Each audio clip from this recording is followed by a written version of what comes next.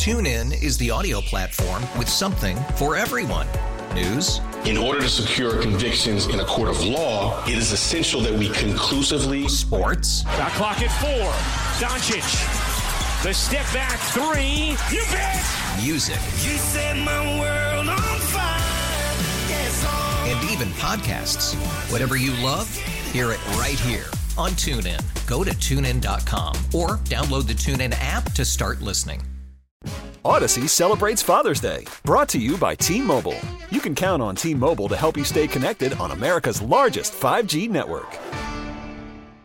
So yes, I got the call today from Madison, Wisconsin. My oldest said, all right, Mom, give me the truth. What's happening in Ukraine? And last night, my youngest was saying, it's so weird to see a war on Snapchat and Instagram. And that is how our kids are learning about it. They don't watch TV, but they do watch their social media. And we, at least in my house, we have robust conversations about this, obviously, even though I'd like to stop talking about it at some point. But yeah, my oldest and I had a conversation about at least everything that I knew that was happening in Ukraine, so she could get the facts. Somebody else who is getting a lot of questions, Mark Westpfahl, our favorite social studies teacher in South St. Paul, and he is actively changing the way he teaches, or at least stopping what he was teaching the kids to teach this history as it unfolds. And he's joining us now to share with how he's doing that as a teacher. Mark, we're so happy to have you back on the show. Thank you guys for having me. I truly appreciate it. And it's always an honor to be here, but also more special when you can share the airwaves earlier with one of my favorite historians and a good friend, Kenneth Davis. He's so knowledgeable, so insightful, is able to put things into perspective. So I love hearing him on your station. When the Minnesota Council for the Social Studies can get him to do one of our seminars in this state, we love it. So thank you for bringing him on to be able to provide some of that historic context as well. I really appreciate that. Yeah, we need a 4-hour show to have more Ken, but yeah. another day. So, Mark, how is this working in the schools now? Are you and the social studies teachers just sort of putting the curriculum on the side to teach this in real time? What is going on in the history of Ukraine? So a lot of teachers are doing that right now. It's easier for a social studies teacher to try to connect basically any current event that's taking place to something that we already have, something we are talking about, or something we will talk about in the near future. So it does lend itself to our profession and our field a little bit easier than it would other curriculums. For my class, I teach 6th grade Minnesota studies. We just got done talking about the Civil War. We were just about to start the U.S.-Dakota War when this happened.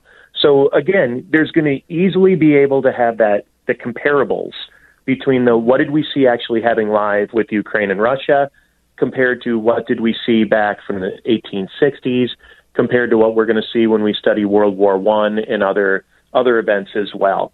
One of the fascinating things is when you mentioned that today's youth are seeing this completely through the lens of social media. When we grew up, we were starting to see the 24-hour news cycle. So we were getting this new wave of information whenever we wanted, and oftentimes, replaying the same segment over and over, but on a 24-hour loop.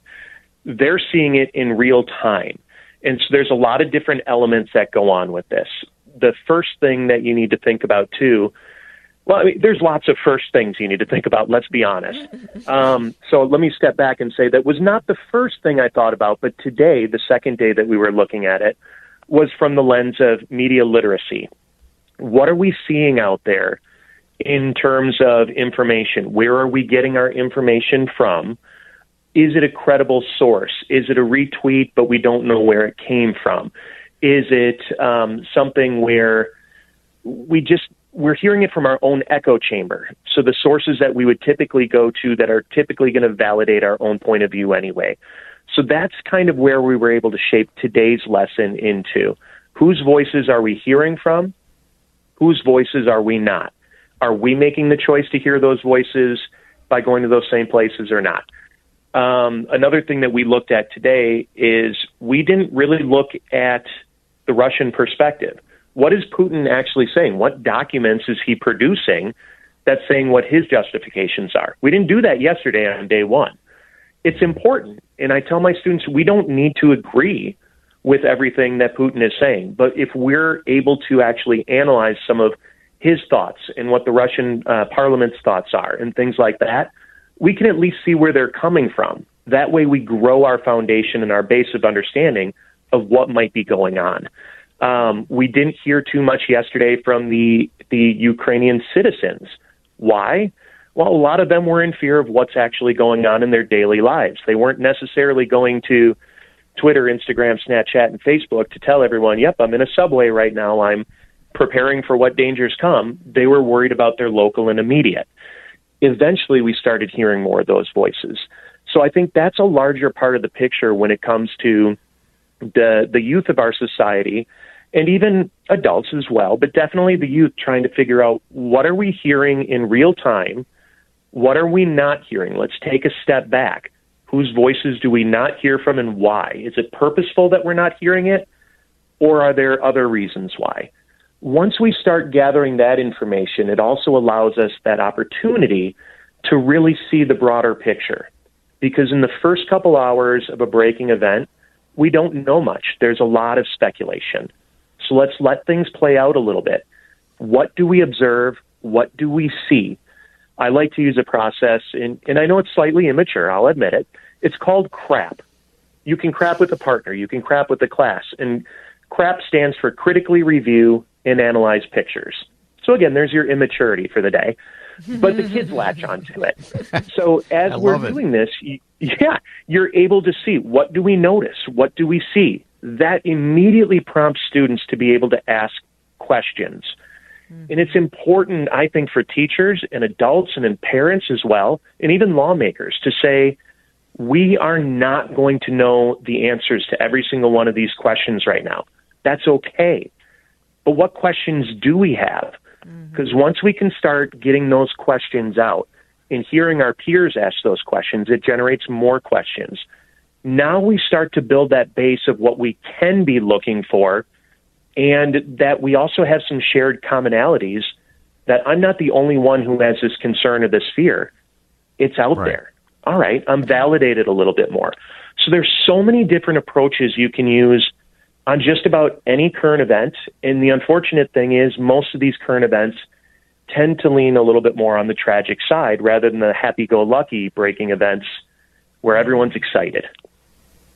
Hey, Mark, this is Paul. I'm so glad you could come on today. And I'm fascinated when you talk about critical thinking skills and teaching good skills at a young age. You know, there's just a fire hose of information. And it's funny that a lot of the information is coming from TikTok on the ground right now in Russia, in real time, and in Ukraine. And our intelligence agents at NSA and CIA are actually looking at TikTok videos along with our kids. So to me, that's fascinating. The democratization of citizen journalism and what you can do now with smartphones has changed everything. My question for you, have you gone down the rabbit hole of why does this happen, and the difference between democracy, the difference between autocrats who can pretty much do what they want?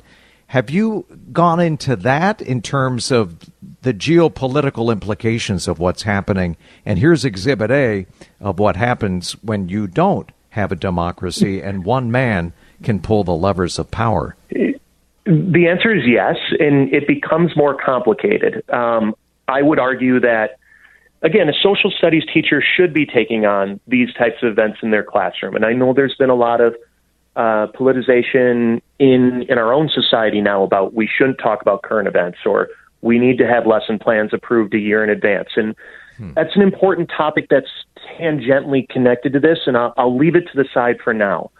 But it is important that we talk about these things and let students interact with it, because they are seeing it in real time play out. Now, I've gone down that rabbit hole numerous times, and sometimes I see myself going there, and I can't avoid it. It almost feels entertaining in a psychedelic type of way, I guess, but you get sucked into it so easy. There's other times where, when I taught an actual current events class, we would purposely go down the rabbit hole in class, in real time, on Twitter, to showcase how easy this is to get sucked in. And so being able to understand who's out there, what are reputable sources? Do you really want to interact with this person who you don't know? And when their handle is at 469586 trapeze, whatever, and they have no bio information, is that really a person you want to engage with? So we definitely get into that at times. But yes, I'm guilty myself of being human and wanting to go down that rabbit hole a little bit further. One of the things that we would talk about when I taught 7th grade American history was, what would it be like if the Civil War was live tweeted? Oh. We don't think about that. They're getting their news firsthand or in letters weeks later. Sometimes they're getting the information from the newspaper a week later because of where they live. We're not getting that information fast. So if we were live tweeting, what would that look like? And we wind up doing an assignment based off of that, where they have to take on the role of different generals, the president, nurses, battlefield soldiers, and the common people back home. And they realize very quickly that it doesn't help. As much as we like social media and we want to be connected, it isn't going to help. It's just going to start getting people more angry and agitated and not knowing what's actually true and what might be real. So to your point about government officials, yep, they've got to go on. They have to look at this stuff on social media. But weeding through so much of it to see if it's legitimate. Mm-hmm. And people are smart enough to put out stupid things because they know people will go down the rabbit hole.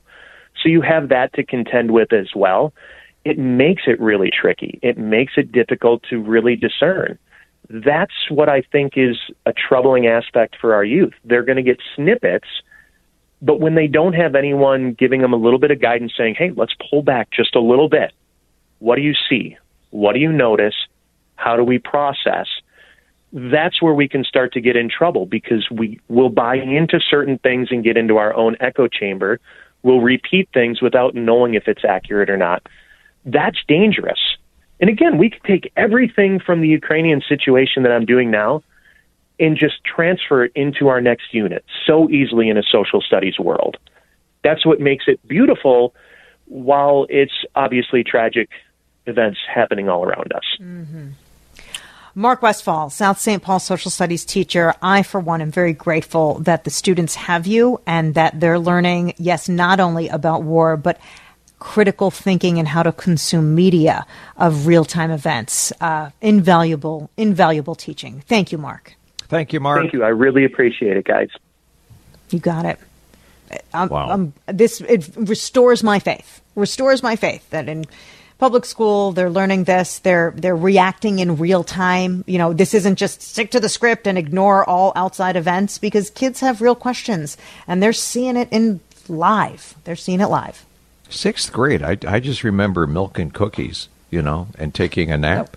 putting my They head. are much more savvy, Was that my kindergarten? friend. I think it was. No. Okay. TuneIn is the audio platform with something for everyone. News. In order to secure convictions in a court of law, it is essential that we conclusively. Sports. Shot clock at 4. Doncic. The step back 3. You bet. Music. You set my world on fire. Yes, And even podcasts. Whatever you love, hear it right here on TuneIn. Go to TuneIn.com or download the TuneIn app to start listening. Odyssey celebrates Father's Day, brought to you by T-Mobile. You can count on T-Mobile to help you stay connected on America's largest 5G network.